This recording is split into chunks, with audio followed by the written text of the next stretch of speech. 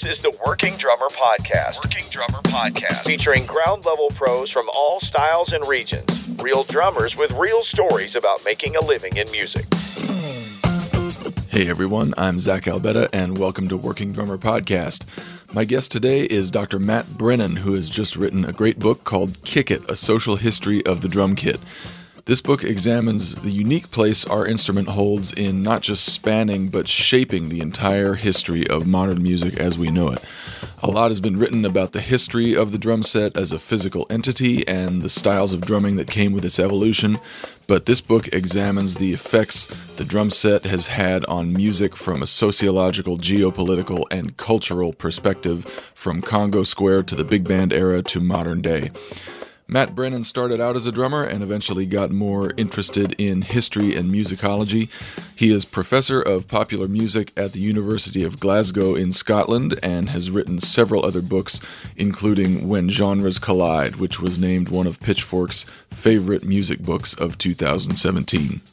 We're doing another giveaway this week. We will put up posts for this episode on Facebook and Instagram as usual, and if you share those posts and tag us, you'll be entered to win a free copy of Kick It.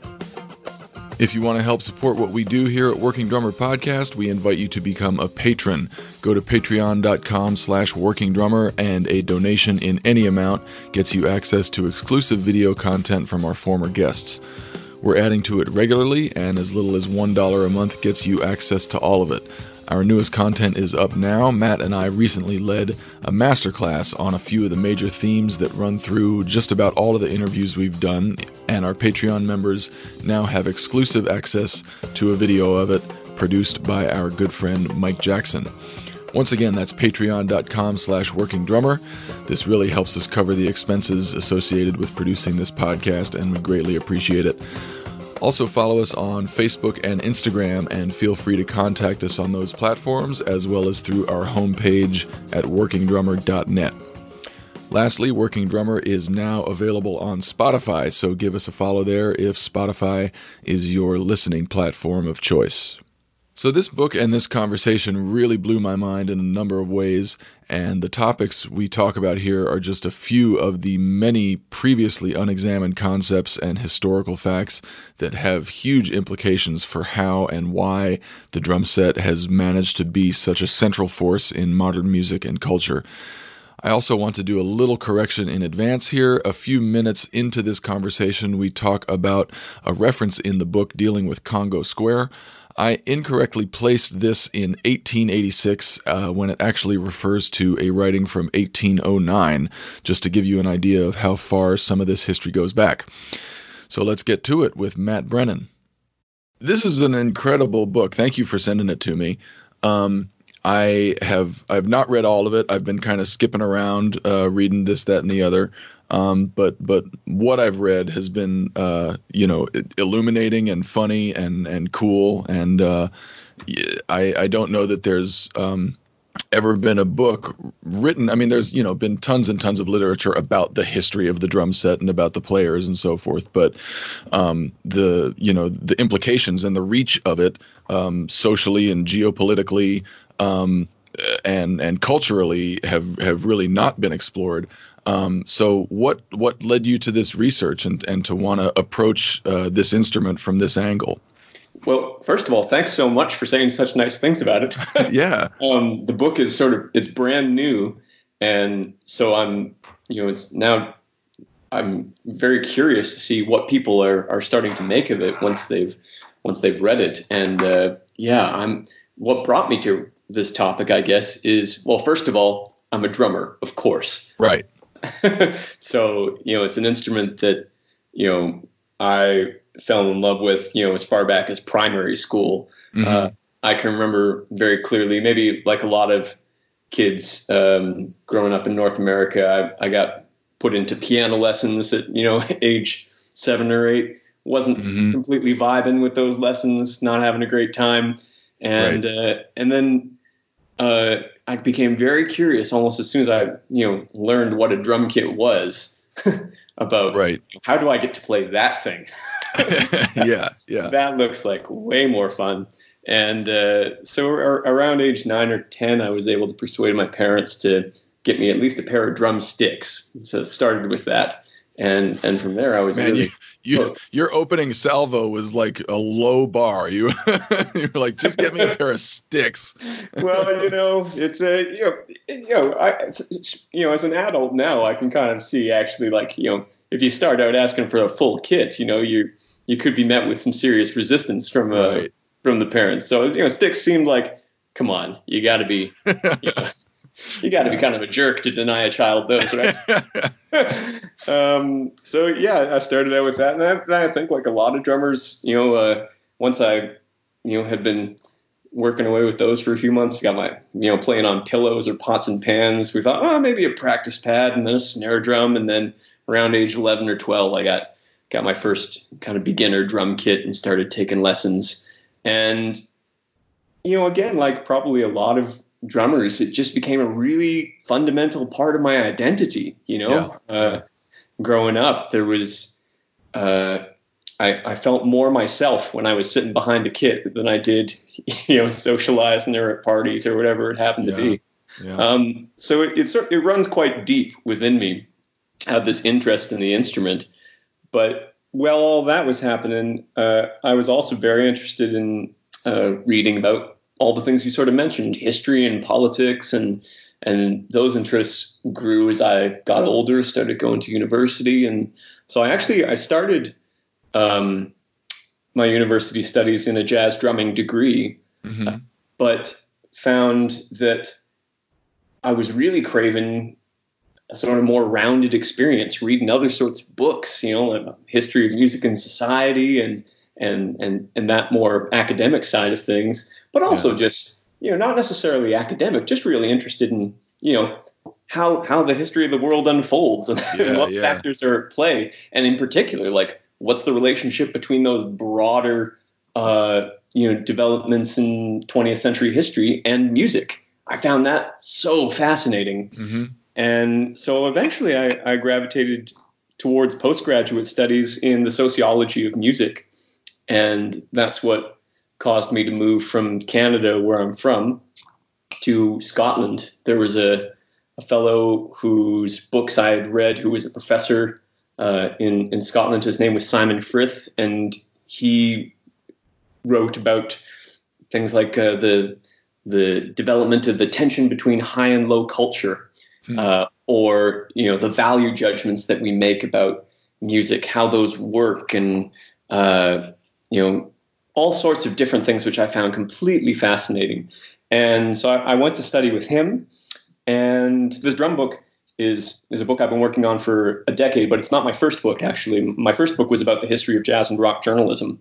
And that was another thing that I found really interested in, was the relationship between jazz and rock, and between different genres of popular music. And so I was researching that throughout my 20s. And the more I did that, the more I thought, what would really be able to tie the story of all sorts of different genres together, like, from like late 19th century up to the present day, jazz, but also swing and rock, funk, soul, hard rock, hip hop, all these things that I loved listening to. You find a lot of different books charting the histories of particular genres. Right. But if you start to look at music history through the lens of an instrument, especially the drum kit, that instrument is present, and actually pivotal in the creation of all of those genres of music. So I thought that's actually what I want to do, is not so much write a history of the drum kit, but write a history of music. Yeah. From the drummer's perspective. Right. Which of course, I may not need to convince you, is the most important perspective. Well, of course. Absolutely.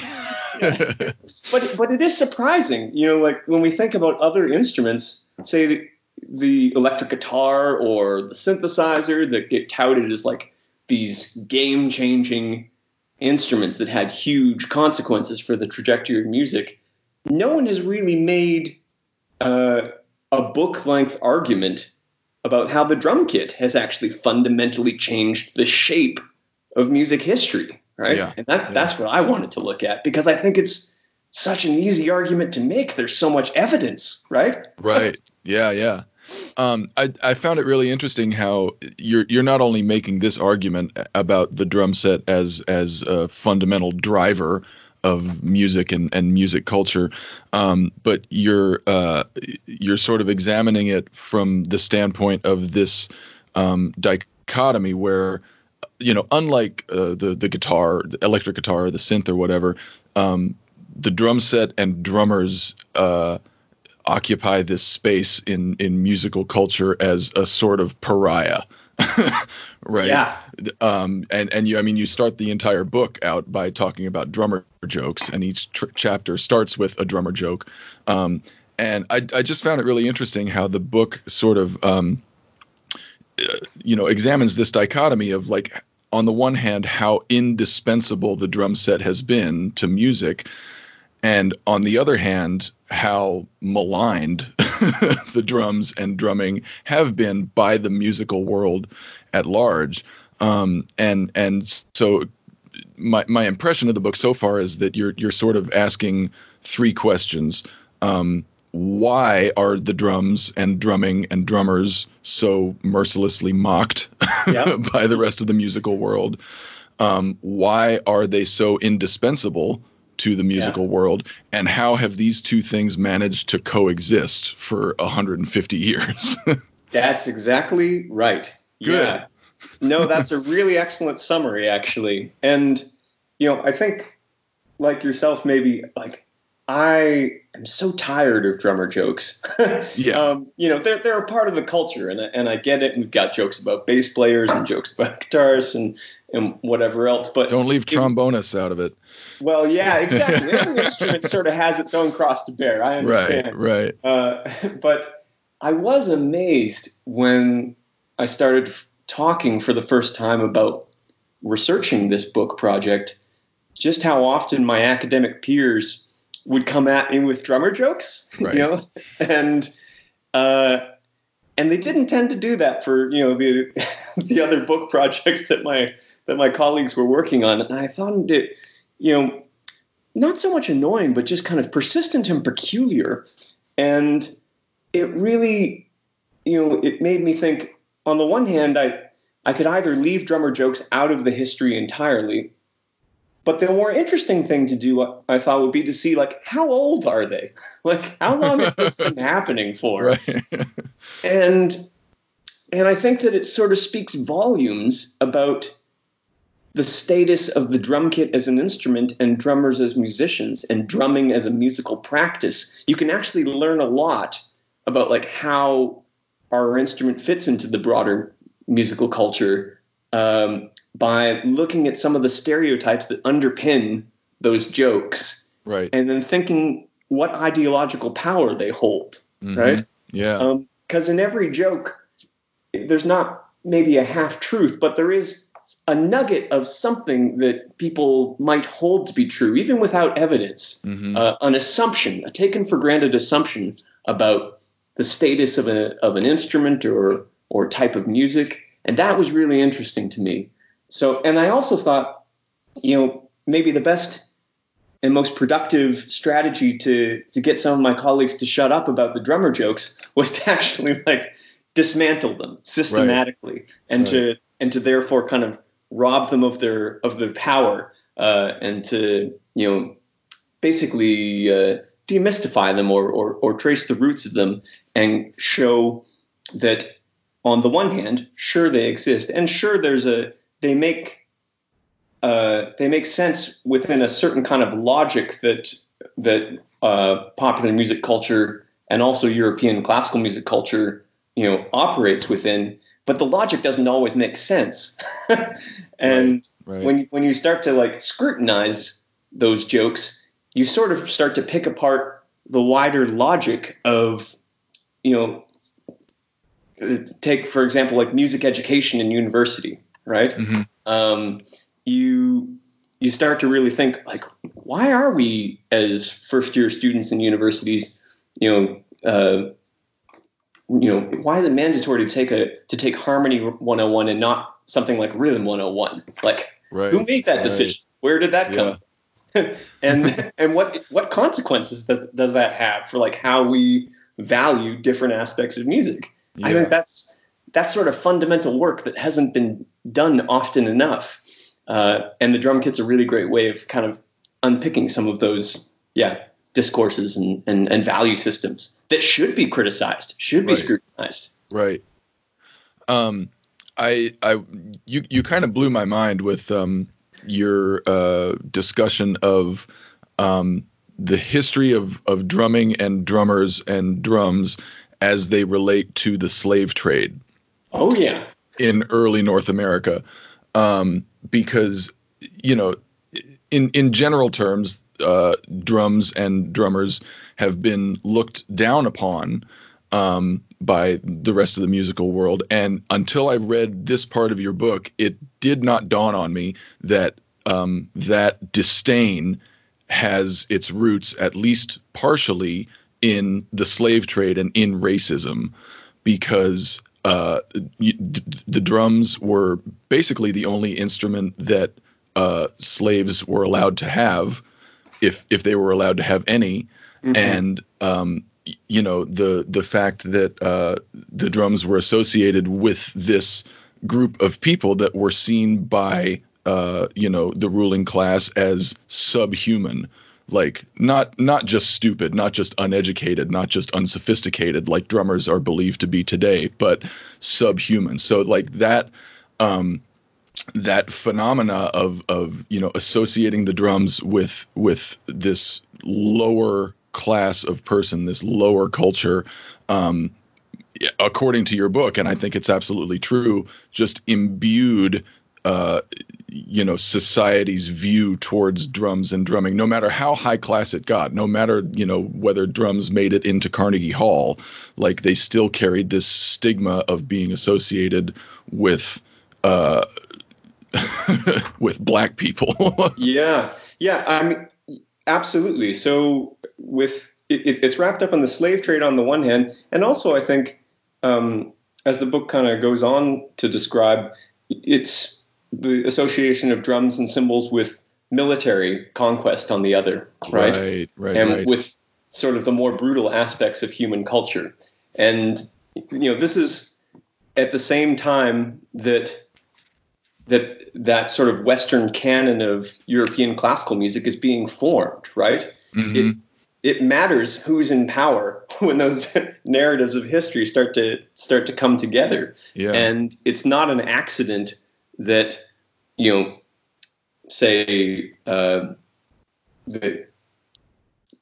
it's not an accident that those assumptions about percussion as an instrument, as a low status instrument, form at the same time when European imperial power is at its very height, mm-hmm. right? There's obviously, those history books are being written by people who will portray European concert repertoire as the apex of human achievement. Right.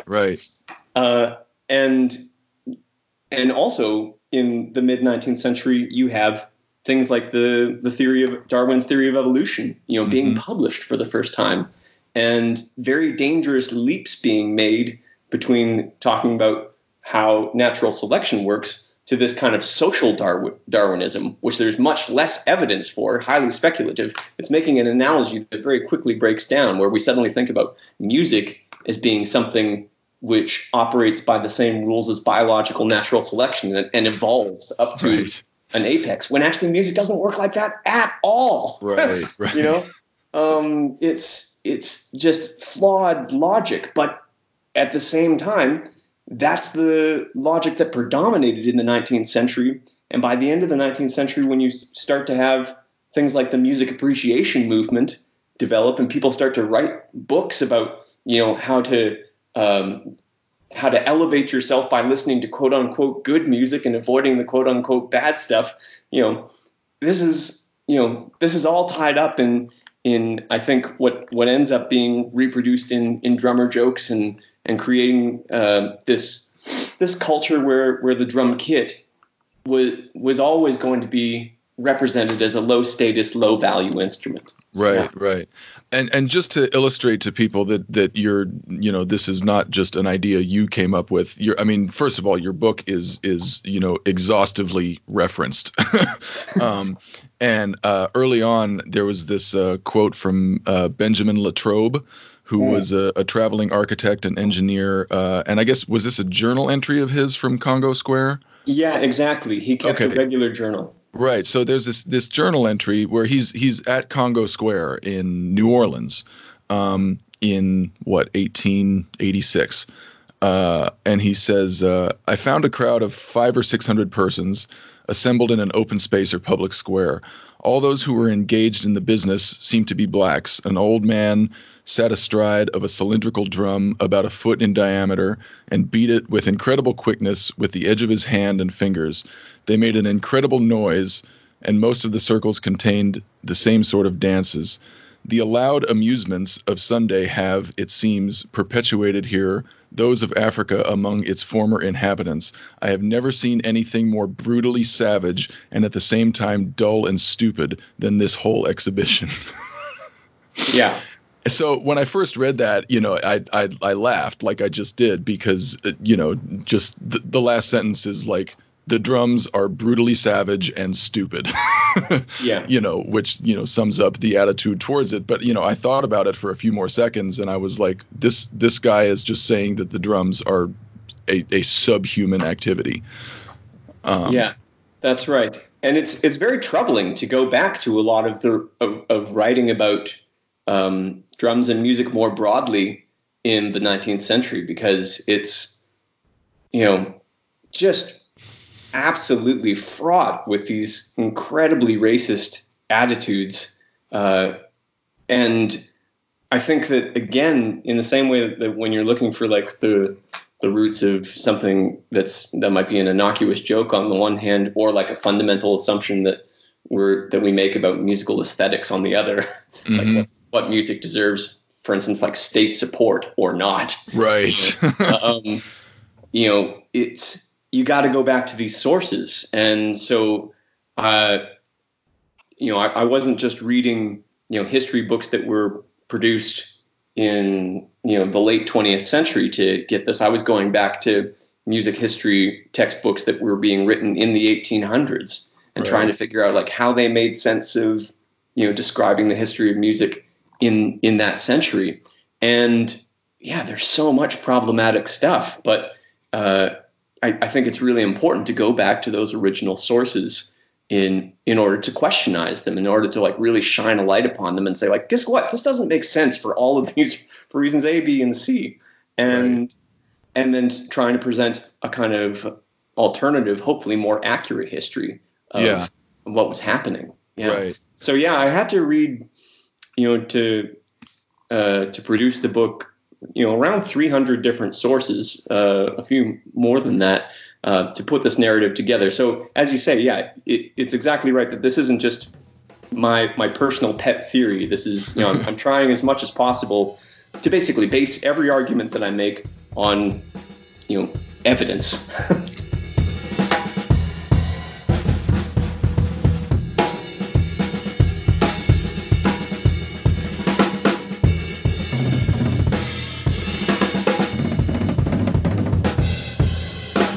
You go from these sort of origins to, the early 20th century with drummers in, the theater and vaudeville, and describing how, despite the fact that these drummers, were obviously not black people or slaves or former slaves in Congo Square, but these were otherwise, members of regular society in good standing who were just as trained on their instrument as any other musicians. How drummers in theaters were paid less than other musicians, and how, what was it in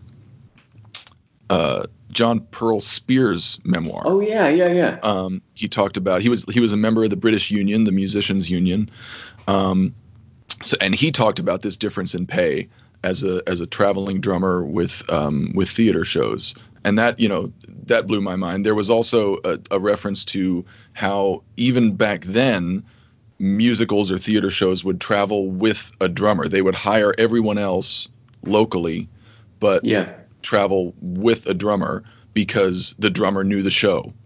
And so there's another point at which, we're going to pay you less than all the musicians, but you're the most important member of this team.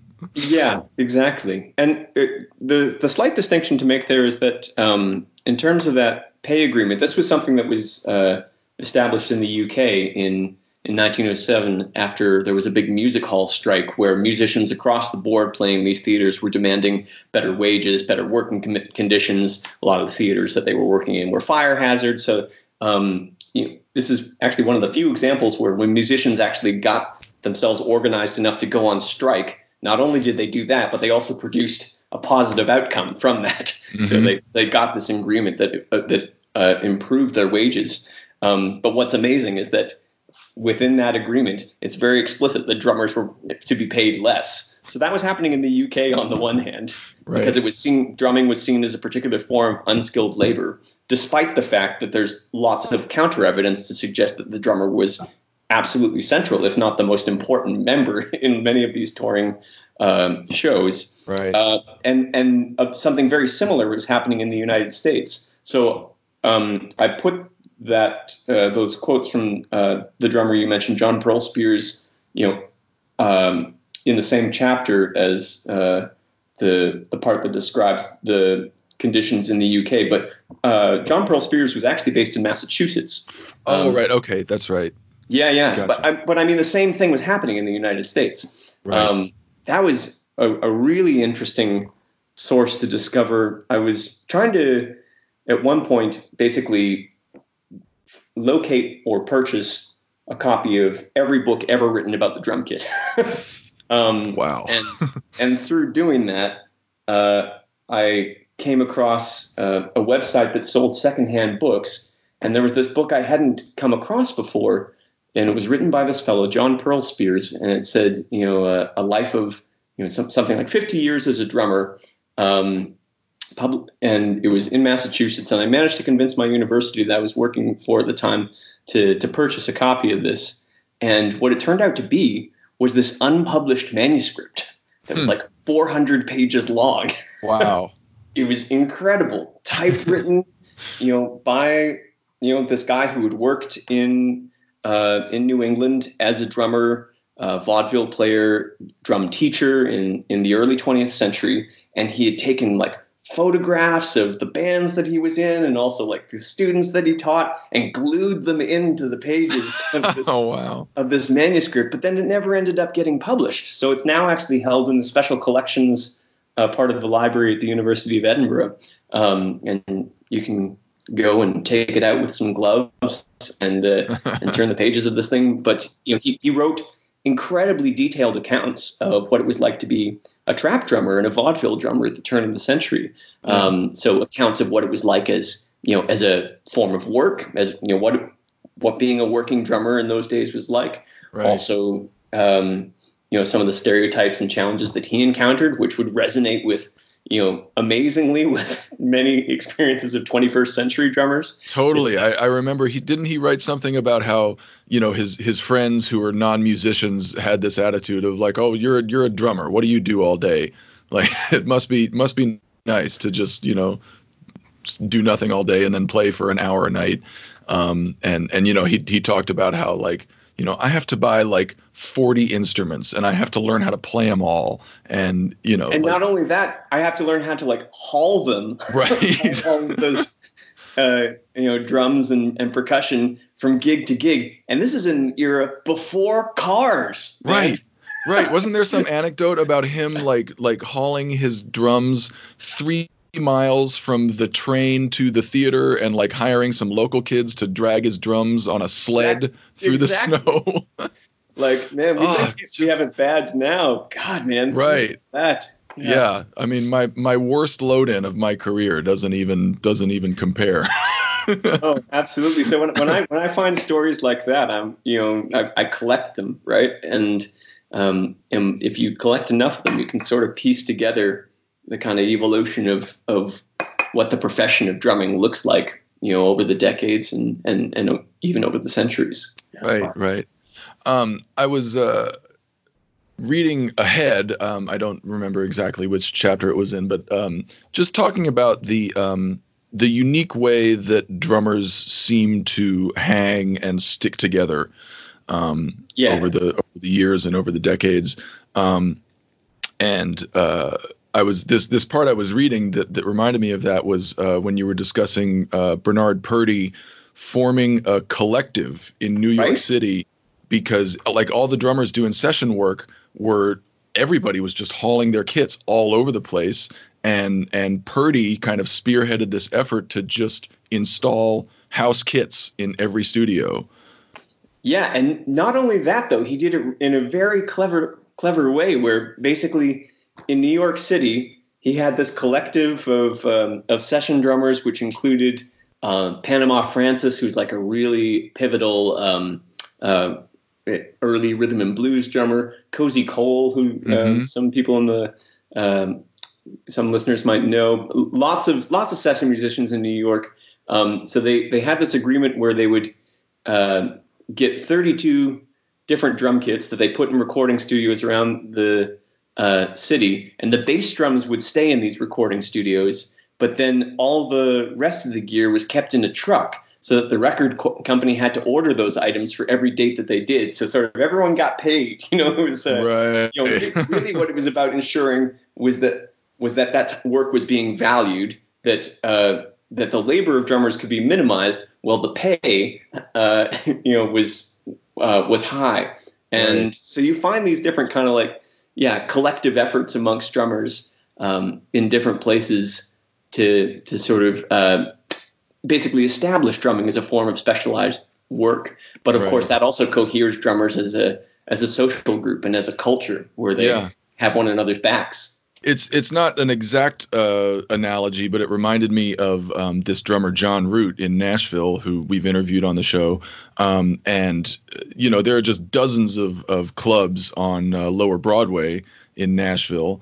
And I don't know, maybe 5 or 10 years ago, this Nashville drummer John Root kind of took it upon himself to coordinate with, I believe it was Mapex at the time, and all of the different clubs and all of the drummers who played in those clubs. And he got drum sets. He just got house drum sets installed on every stage on Lower Broadway. Yeah. So not only saved his fellow drummers a ton of hauling labor, but created like a side hustle for himself, maintaining all of these drum sets, making sure the cymbal felts are on and the heads are new and all that.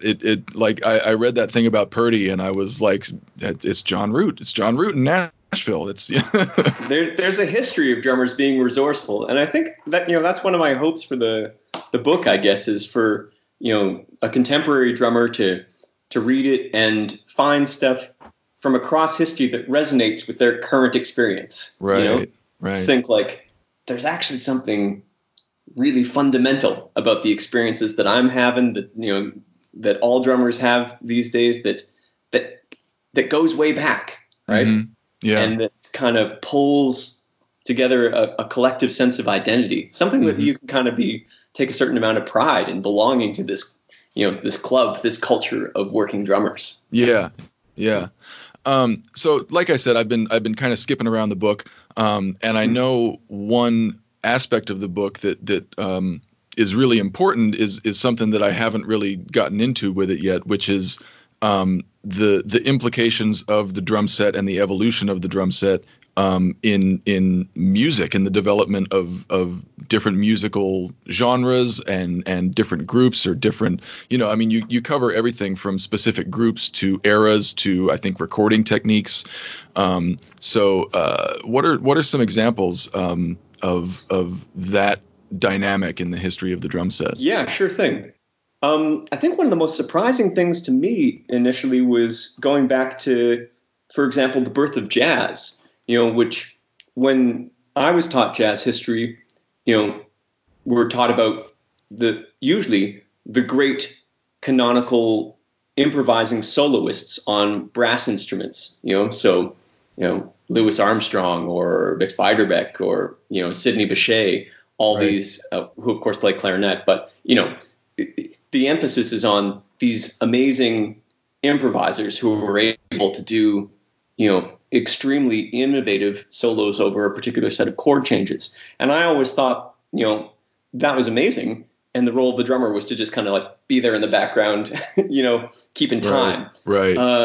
But what was fascinating to me going back to the press coverage of jazz, from 1918, up to say 1925, so in its very early years, was just how central everyone reviewing, jazz concerts thought the drummer was. Mhm. And that was partly because they had never seen this instrument before. Yeah. It was this thing that was, had suddenly appeared on the stage, and jazz bands were famously written about in their early years as being really noisy bands. So that could be because some of the soloists were improvising in such a way that their instruments would imitate the sounds of animals at that time, or, getting their instruments to produce all kinds of like wacky effects. But drummers also had a lot to do with that. So they would literally have like motor horns and klaxons and cowbells, which we now think of, the cowbell as being, a non-controversial element of the Right. drum kit, right? Ever since Blue Oyster Cult. But we wouldn't think of that as an unusual instrument per se. It's now become so widespread. But in 1918, the fact that you were bringing that onto a stage and playing it and making music with it, and then also these other things which have now fallen by the wayside, like these carvings, which were actually like bolted onto the rim of a bass drum. These are completely insane things to be playing at that point in time, and people had never seen it before. And so when you read reception in the press about like when people are trying to figure out like what is jazz, they often make mention of this crazy instrument and associate that as being like what separates a jazz band from a normal band. It's the drum kit above all things, or that's what epitomizes this new twist in music. So when jazz bands first start to tour the world, say to France and Australia and Germany, what's often remarked upon is that like basically the thing that makes these bands special, okay, they're brass players doing interesting things, but really the jazz part is synonymous with the drum kit as an instrument. If you don't have a drum kit, it's not a jazz band. Right? So that's super interesting. And that's something I was never taught at school. Right. And I mean, people, there's an ongoing debate about what is jazz. And it's fascinating to hear that, like, one of the early requirements for what is jazz is, does it have a drum set?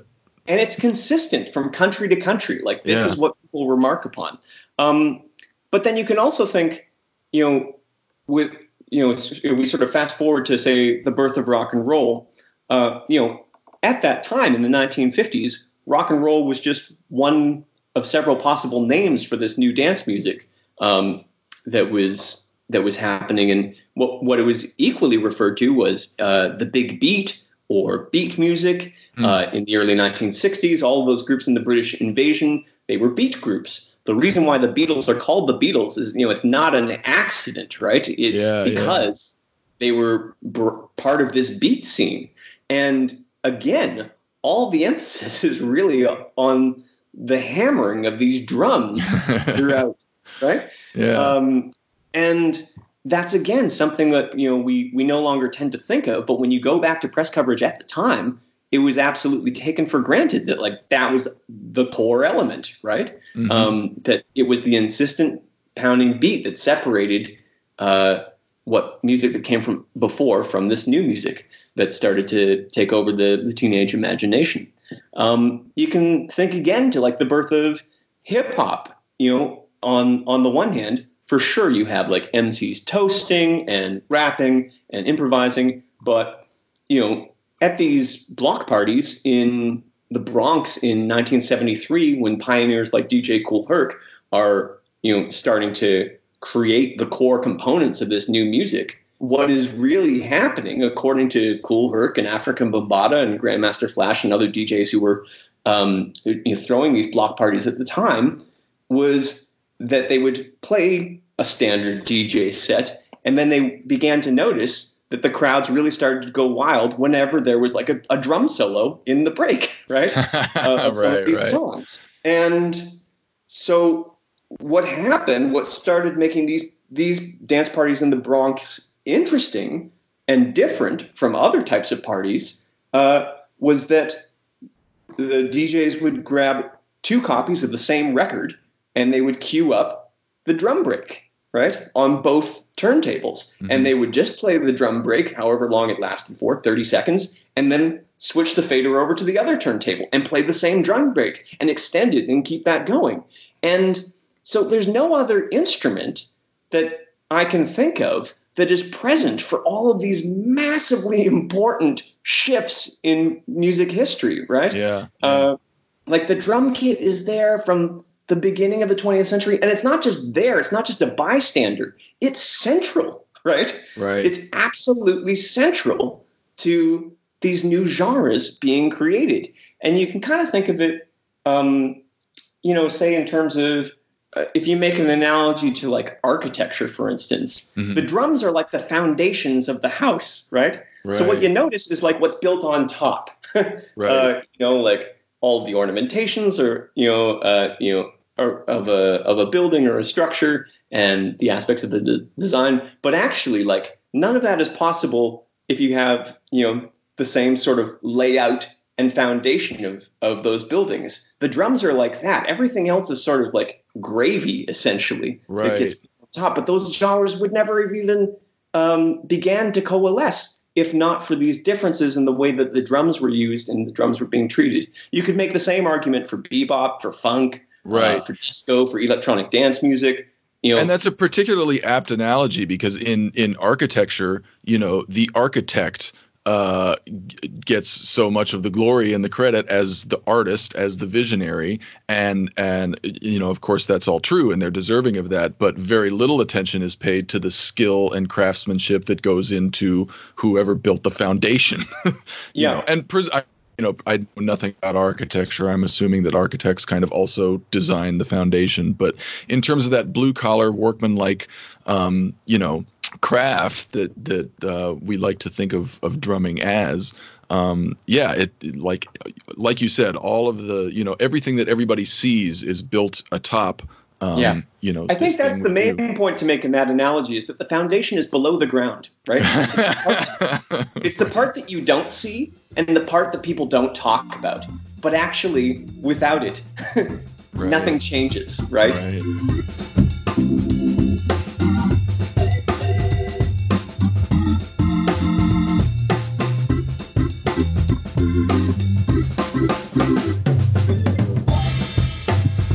Going back to the Beatles, one of the things I read about Ringo was your discussion of how the phenomenon of the Beatles and the popularity of Ringo, like the role that played in drum merchandising and the concept of endorsements.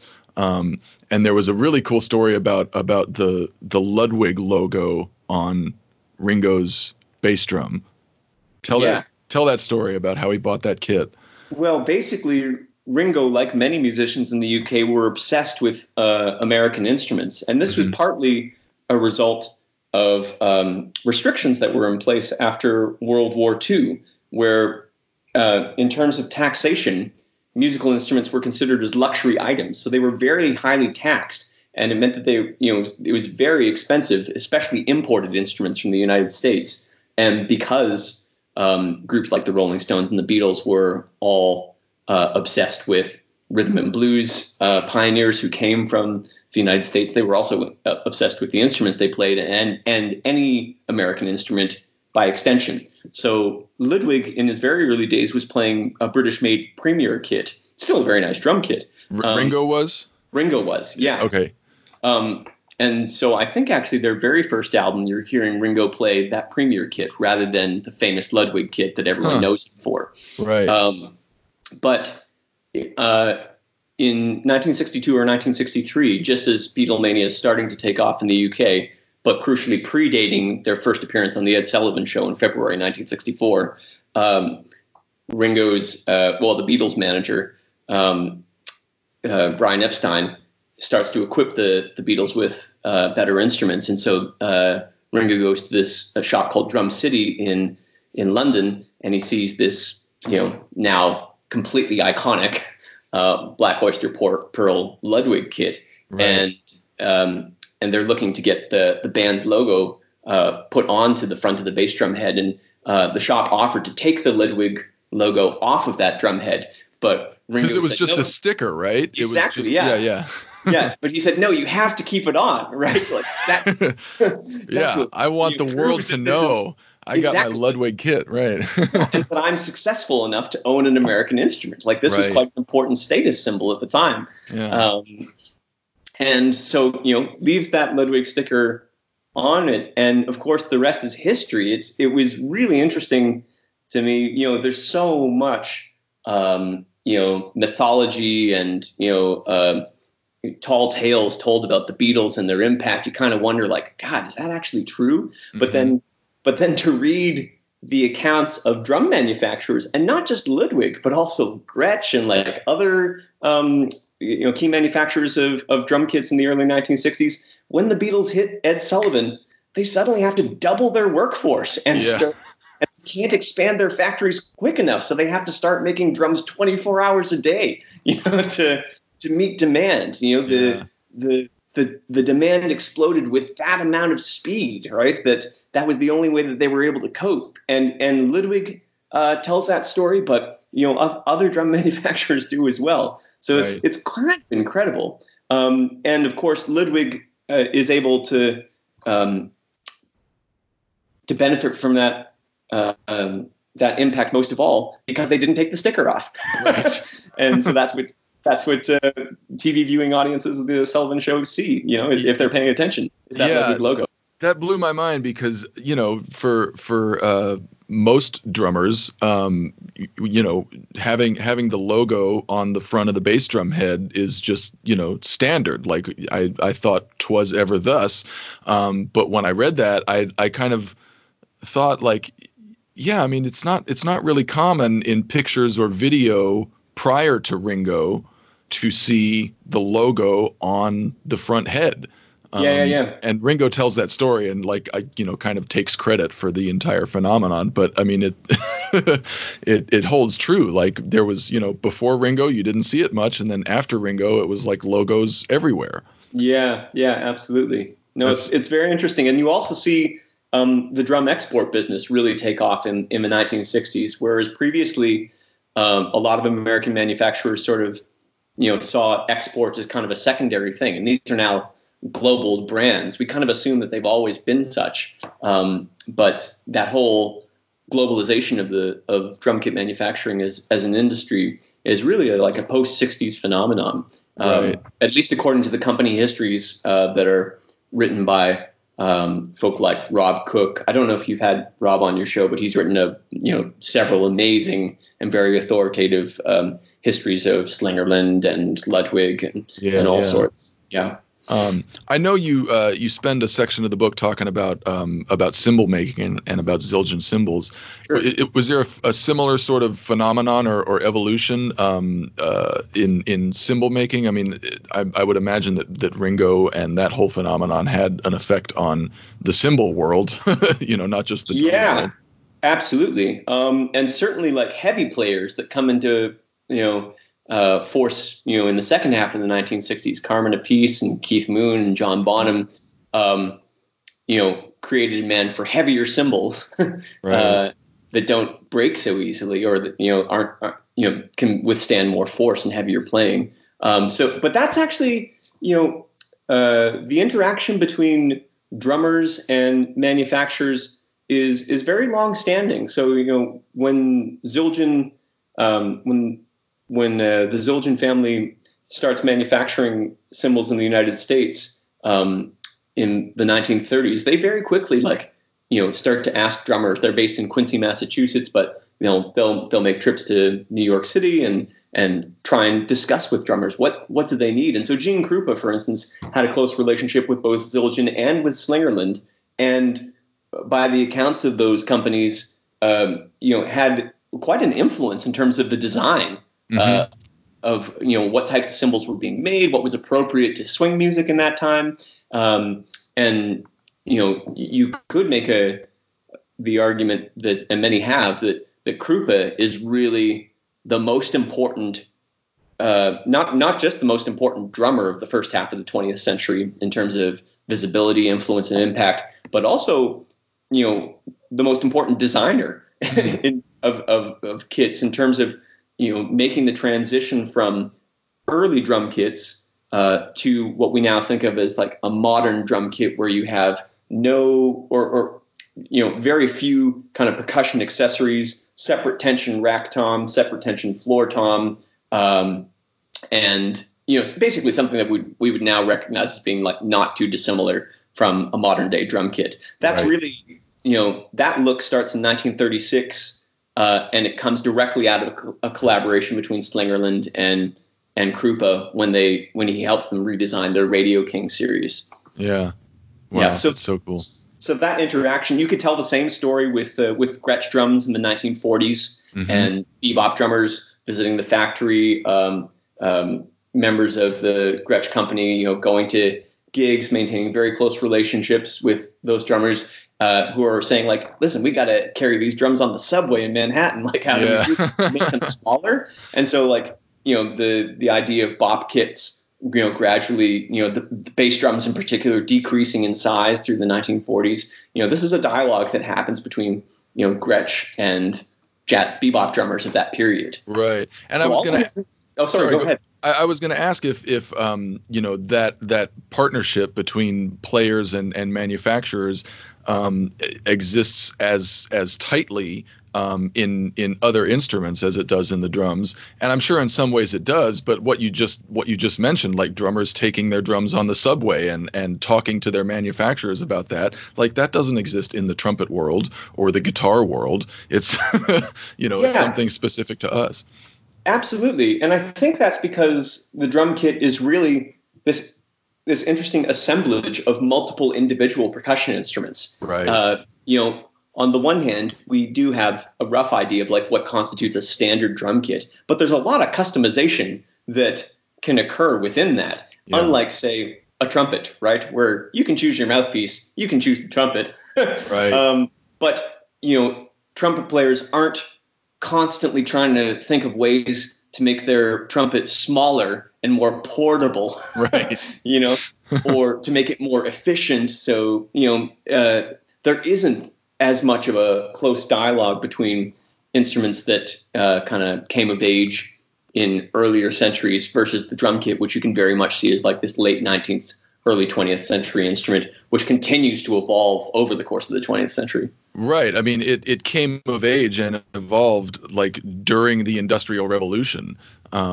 It might be the only instrument that whose evolution kind of spanned the breadth of the Industrial Revolution. Because every instrument evolved. I mean, especially the guitar, the piano into keyboard, etc. But none of them cover this super fascinating 150-year scope that the drum kit seems to. And what's so interesting about that is that you can really use the drum kit to tell a history of the world in 150 years in a way that like you can't with the electric guitar. So much cool stuff has already happened by the time the electric guitar, first makes its way into the public world. Yeah, that's half our story. Like, yeah, exactly. Yeah. So I think like part of the real strength of the drum kit as a focal point for a narrative is that like it's action packed. You can look at so many massive changes in global history and really the shaping of the modern world itself. Right. Yeah. From the perspective of the kit, which has been there for that length of time. Right. So the latest sort of development or evolution in the drum set is the lack of a human. Yeah. And I don't know if you cover this at all in your book, but reading parts of it kind of led me to wonder how does the lack of a human drummer in modern music sort of change the way that we absorb it, or the way that we think about it, or the role that music might play culturally?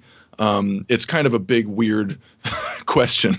Yeah. But it's something that's at the forefront of my mind. Just, I can see drum programming becoming more and more prevalent, and it fascinates me and scares me. And so I'm just wondering how you see this as someone who has taken the long view of our role in music and in culture.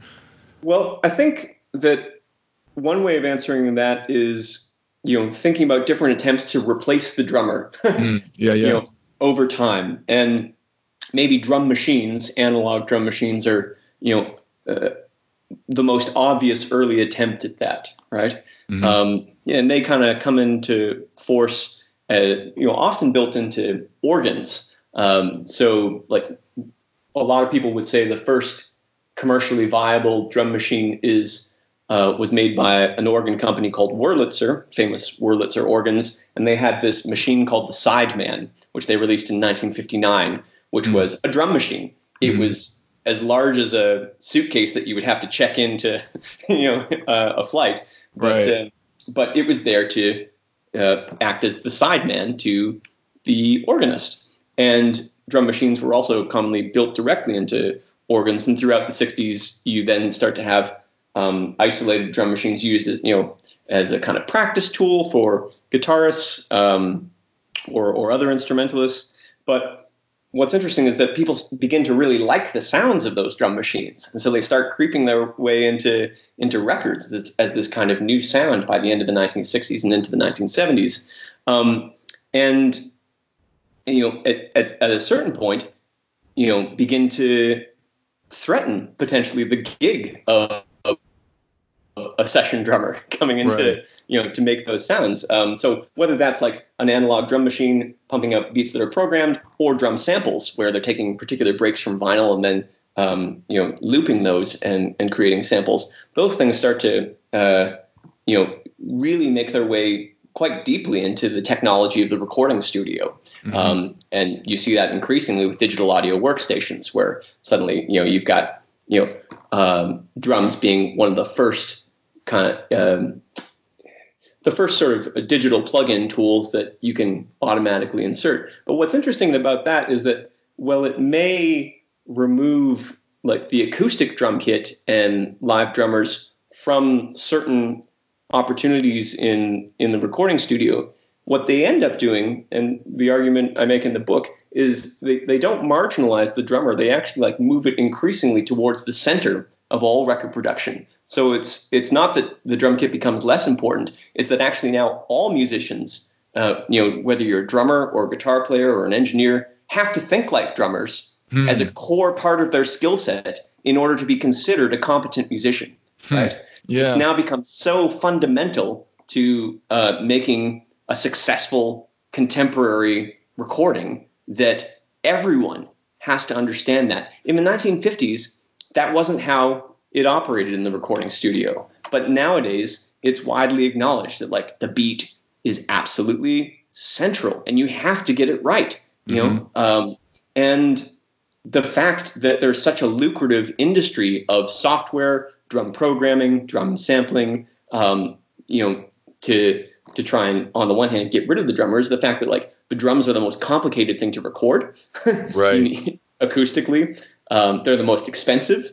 And so people are wanting to make savings, but they're also absolutely fundamental. You can't get rid of them. Right. So suddenly there's this whole ancillary industry of people trying to like create drum programming software or drum replacement software and so on and so forth. But that's not in any way undermining the importance of the drum kit, drumming, and drummers. It's emphasizing it. Right. Right. As far as I'm concerned.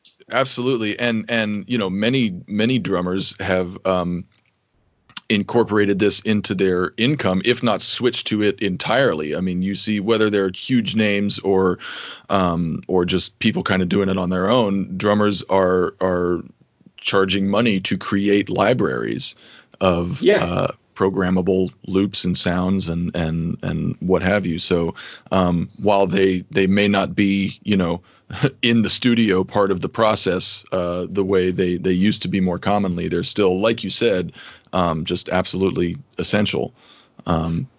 Because even if you're going to end up with a program beat, starting with a human is going to yield better results. 100%. And if you don't have a human, you better think like a human drummer in order to create a compelling drum part, for sure. Yeah. That's so interesting. Well, man, we've just scratched the surface of this book. It covers so much, and I really encourage everyone to check it out. Tell people where they can get this book. Okay, so you can get this book at most online stores or at your local independent bookshop. It's widely distributed, so they might not have a copy in your bookshop at the moment, but it should be very easy to order one. But the cheapest way to get the book is to actually go to the publisher, which is Oxford University Press, and their website. If you go to oup.com/academic, then you can search up my name, which is Matt Brennan, and the book is called Kick It, A Social History of the Drum Kit. And then if you do order it through that oup.com/academic website, there's a promo code that I have, which I'm allowed to share with listeners of your podcast. Yeah. And if you use this promo code, it's in all caps, AAFLYG6, and you apply that discount code to the order at the OUP website, then it will knock off 30% off of the retail price. And that's by far the most economical way to order the book. So I encourage folk to do that. And we had also talked about possibly giving away a copy of the book on this show. Yeah, I think once this episode drops, we'll post it on Instagram and Facebook like we always do. And anyone who shares our post on Instagram or Facebook and tags us will be entered to win a free copy. Amazing. Yeah. Is this book available in digital form for Kindle or anything, or is it only hard copy? It's available as an ebook and as a paperback book. Oh, great. Yeah. Cool. So again, you should be able to order it. You could get it from places like Amazon or any other big online retailer that sells books. Right. But I think that discount code would work for both the paperback and the electronic version. So cool. So the best savings are to go to the less well known but bargain filled oup.com/academic. Right on. And I think the copy that we're giving away is going to be a hard copy, which I like having this hard copy because there's so many pictures that are just really illuminating and cool, especially the super old ones. So just being able to kind of flip the pages and interact with those pictures in that way is cool. Of course, the drummer can't have a book about drummers without pictures. Exactly. Ending with a drummer joke. Perfect. That's right. Well, thanks so much for having me, man. I really appreciate it. Absolutely, man. This is really an amazing book, really cool concept, and like I said, just really masterfully and exhaustively researched and referenced and just super illuminating. So everyone check it out. Matt, thanks so much for talking, man. It was great. It was great chatting about our little corner of musical culture here. It's been a pleasure. Thanks to Matt for that talk and for this book. Like we said, you can enter to win a free copy by reposting our Facebook and Instagram posts for this episode and tagging us. Thanks to Matt and to Oxford University Press for that giveaway. Whether you enter to win or not, I highly recommend checking this book out. Once again, go to oup.com/academic. Search Matt Brennan or Kick It and use the promo code all caps AAFLYG6 for 30% off this book. Matthew Krause is back with you next week. Until then, thanks for listening. Cheers.